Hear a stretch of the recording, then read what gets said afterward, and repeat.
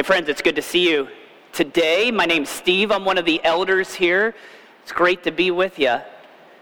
Later here, toward the conclusion, we're going to have a time of confession, and they say that confession is good for the soul, so I thought that I would offer that to you this morning. A few weeks ago, the wife and I, because the daughter had already seen it, went to see the Avengers Infinity War. Have any of you all seen it?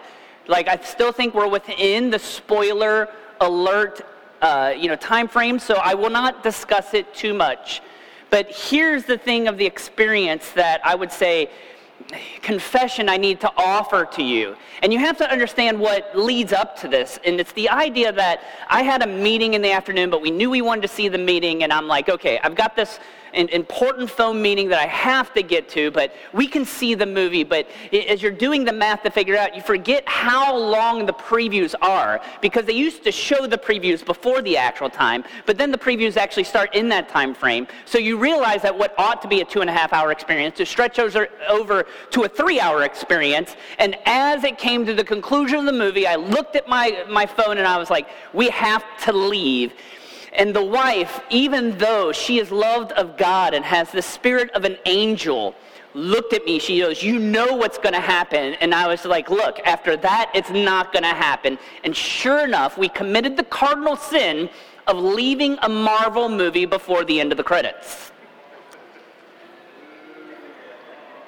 Now, some of you are like, I am not culturally astute, and there's a groaning here, and why is that? So if you are unfamiliar and have a life outside the Marvel universe, which some of you are like, preach,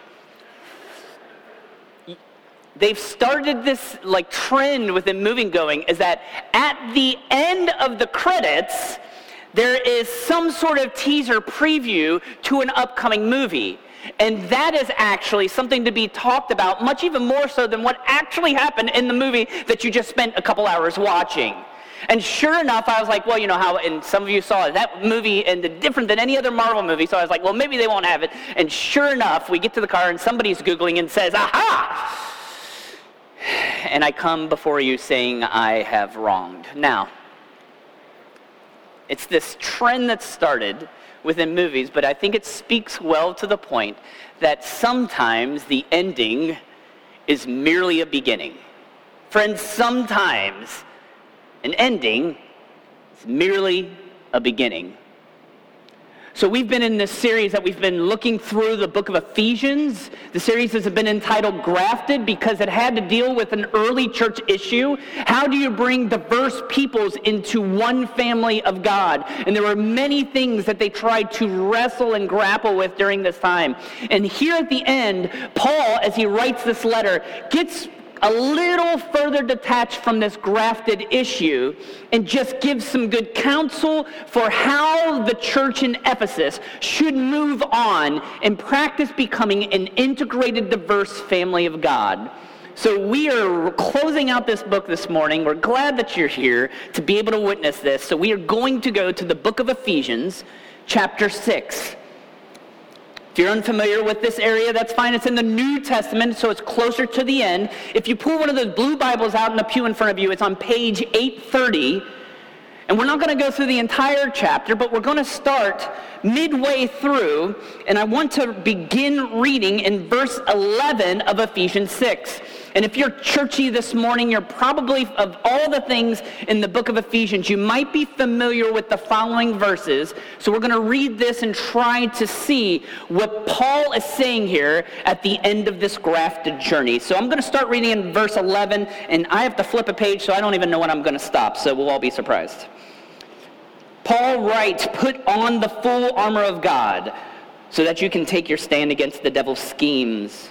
For our struggle is not against flesh and blood, but it's against the rulers, against the authorities, against the powers of this dark world, and against the spiritual forces of evil in the heavenly realms. Therefore, put on the full armor of God, so that when the day of evil comes, you may be able to stand your ground, and after you've done everything, to stand. Stand firm then with the belt of truth buckled around your waist, with the breastplate of righteousness in place, and with your feet fitted with the readiness that comes from the gospel of peace. And in addition to all of this, take up the shield of faith with which you can extinguish all the flaming arrows of the evil one, and take the helmet of salvation and the sword of the Spirit, which is the word of God. One of the blessings of being a little bit of a tracker is I can look back and I can see when I preach certain texts. And I remember I preached this text in the spring of 1995 in the chapel of Cincinnati Christian University, which then was Cincinnati Bible College. And what I did at that time was I looked at this armor and I pulled it apart, and I was telling, I was going in depth into every single piece. And it's interesting what decades will do to your perspective, because the way you see things earlier in life is very often differently than the way you will see it as you age. And one thing that used to never grab me up is the imagery of this. Yeah, we get the imagery of helmets and swords and shields, but now when I see it, all I see is this militaristic view of faith. And dealing with baggage that some people have toward that, I can see why this text that often I would just see, this is such an encouragement, because it's like you're going into war. And then you become more familiar with the history of Christianity and how many times violence was used by people of faith against other people. It's like believe or else. And you see why some people look at this with different lenses. Some of us probably here today have issues with a militaristic view of things. You think that it entails governmental control or violence.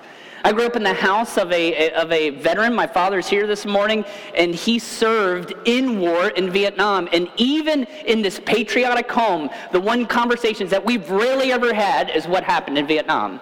And I think that's because he saw firsthand how horrendous war can be.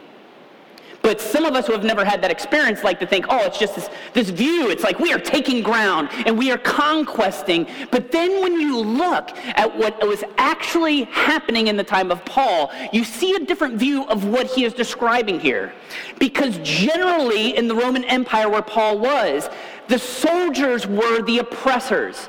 They were the Roman Empire trying to force people to do what they wanted to do. So therefore, the view of the soldier wasn't like we see today in the United States, where it's an admirable, and we cheer for them during the seventh inning stretch. The reality is that a soldier in that time brought fear. You never knew if that violence would be used against you to force you to do something you wouldn't want to do.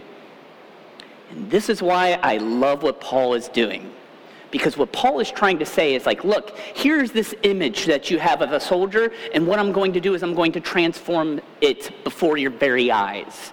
Because when you see the helmet and the sword and the battle boots and all these things that they bring to the fray, what I want you to start to envision is how God needs soldiers of peace who are going to advance his cause in the universe.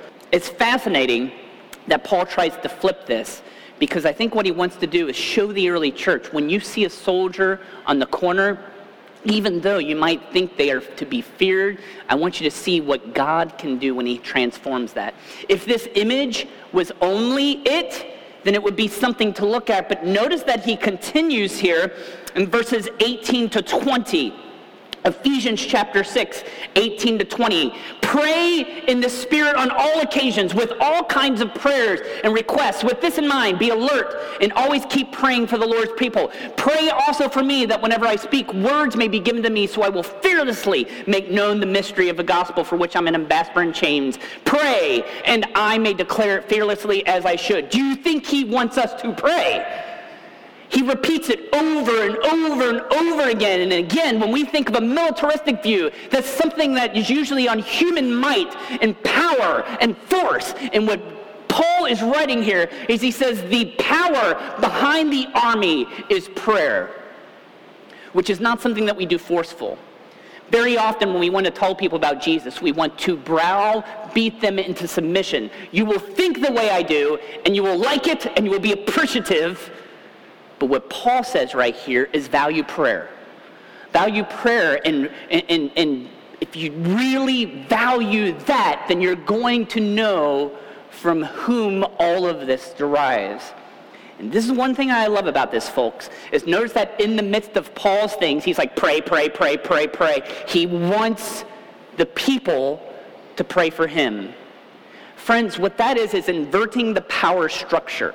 Because very often, again, we don't like the militaristic view in Christianity. Sometimes we don't like the hierarchical view of power because we think pastors and priests and people at the top basically push the people down, be spiritual just like me. And what Paul is saying, look, y'all, I need you to pray for me. That's an inversion of the power. That is flipping the script so that Paul understands that even though God has called him to a certain calling, that the power is derived from the Lord and that we all have access to that. So he values the prayers of the people. Recognizing, again, is this traditional power structures? No. It's not at all. It's different. It's inverted. And more so, will you skip back before this? Because I think this is the key verse to all of this. Verse 10, right before the armor of God, Paul says, be strong in the Lord and in his power. So when we see a text like this, we think it's ancient and archaic because it's asking for violence. It's saying, picture the movement of God as an army. And you're like, that doesn't make me feel cuddly. Recognize that what Paul is trying to do is upset power structures. And what he's trying to say is that the real power of God is found in prayer through him, which is humility, which is recognition that you are not powerful. In order for you to be successful, in order for you to understand the full goodness that the world has to offer, you need to appreciate your role, which is child of God, servant of God, soldier of God who brings peace. And how is this realized? This is what he talks through the whole book of Ephesians. It's realized in Christ. It's realized by us linking ourselves to who Jesus is. Friends, that's why we're here. And I would say in this room, this is what's beautiful about this, is that there are varying degrees of faith that we have right here.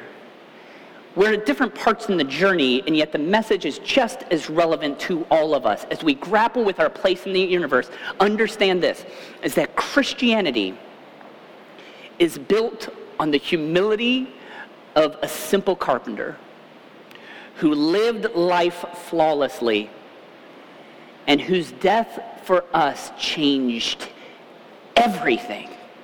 That's the story that we see in communion and that we see in and out every week. It's a great story. Because in these instances, we see that what was is not what needs to be. What we see is that the ending is also often a beginning. This is an exciting day because if you came in, you're like, that's a water well that we have out front. No, that's our baptistry. What's funny is that we have yet to use it. We've let 3 other churches use it at this point. And today we get to pull this thing out, man. This is awesome. Baptism is something that we do. And as a theologian, I wrestle with this all the time because I'm in a tribe of people, and it's the tribe from which Echo belongs, is that there are so many different argues about baptism, is that it becomes problematic. Last week, I was telling Garrett today, I was in a church last week where I had to preach that a person quit because they could not, quit a ministry staff, because they couldn't agree on the exact articulation of baptism. And I was just like, I would love to be able to solve it, I just don't have the time. And the reason that bothers me is because I'm very much pro-baptism, but for me to figure out what it fully means, again, is me taking that inverse power structure and putting it to where I have the answers of baptism. I have read, friends, theological treatises that say, when is the exact moment that a person is saved? Is it when they are fully under the water? Or is it that point that their nose breaks the surface? And some of you are like, he's joking. I am not. Because what we want to do is figure out the entire confines.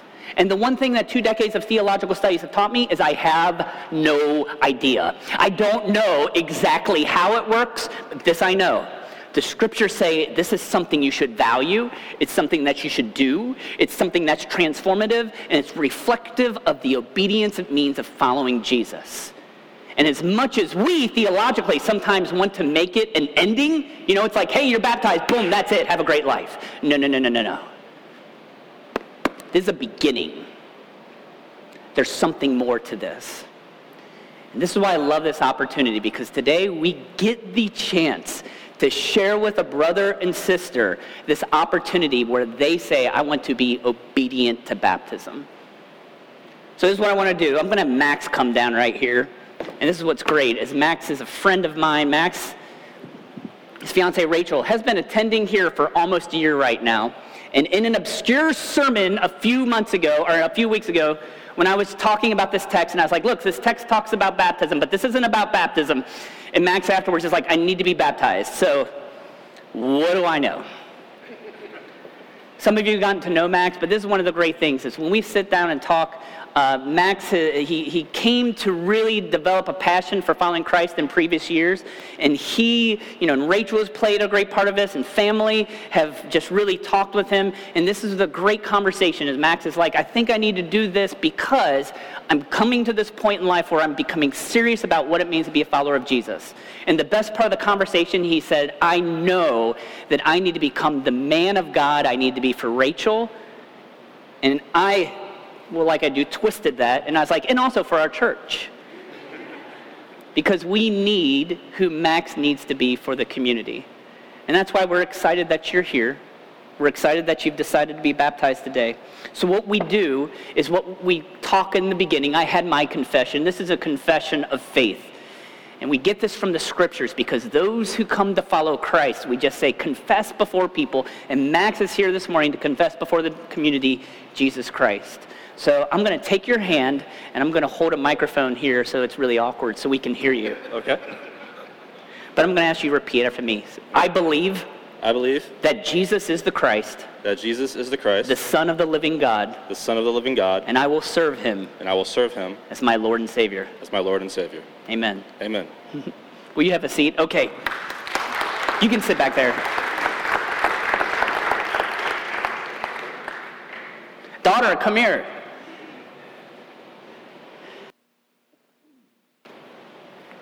A few years ago, Kaylin came to me and she's just like, I think it's time for me to be baptized. And I was like, no, it's not. Because one thing when we talk about baptism is sometimes we push kids into it, and our desire is to make sure, and this is something that her mother and I have talked a lot about, is we say, look, you grew up in church. I mean, she literally grew up in Echo. Like, she was there when there were 8 people as a baby. And these people in the crowd, many of them held you as a baby, or they babysat you, and they invested in you. But there was this point where we're like, no, it's not time. And our conversations have matured to the point where in the past few months, and she's like, I think I need to be baptized. And we've had some long conversations, which it's awkward having Bible study with your dad, isn't it? Yeah. Yeah, okay. A few weeks ago, and you probably see it, Kaylin's become quite the soccer player. Scored more goals this season than she ever has. And she had a rescheduled doubleheader, and one of the doubleheaders was firmly within church time. And my mother's here, and there were certain expectations that we had growing up. And I was not able to play sports games during church time on Sunday because it was sacred. But I felt that she was way too cruel of a parent. I feel like she limited my spiritual growth. And plus, more so than that, is I wanted to experiment with my child because I like to mess around. And I said, hey, Kaylin, you've got this soccer game coming up, but it's right in the middle of church time. And before I could finish the sentence, she's like, well, then I'm not playing. Like, I'm going to Echo because that's where I want to be. And it was that moment when I'm just like, this kid's ready. Because she understands what God is doing in her life and what he's going to do through the rest of it. So I'm incredibly proud of you. So what I'm going to do is the same thing. I'm going to ask that you take my hand and repeat after me. I believe that Jesus is the Christ, the Son of the living God, and I will serve him as my Lord and Savior. As my Lord and Savior. Amen. Amen. All right, so this is what You can go. Now, this is the cool thing, is that this is the first time we've done baptisms in this place too, because we've done it in kiddie pools before, at swimming pools. We've done it in different places, but not here. And I love the idea that we're going to be out right in the midst of our community, because that is a testimony of faith. That is us as a community coming together, because as much as it's these two individuals saying something about their commitment, it's us as a community of faith. So this is what we're going to do, and this is a safe place, but if you would like to, can you go get the kids in the back, because we're going to even bring everybody out, but we are going to make our way out to the sidewalk, and we're going to have some baptism, all right? So you can grab your stuff, or otherwise I'll go through your purses. Let's head out to the street, and we'll have baptism.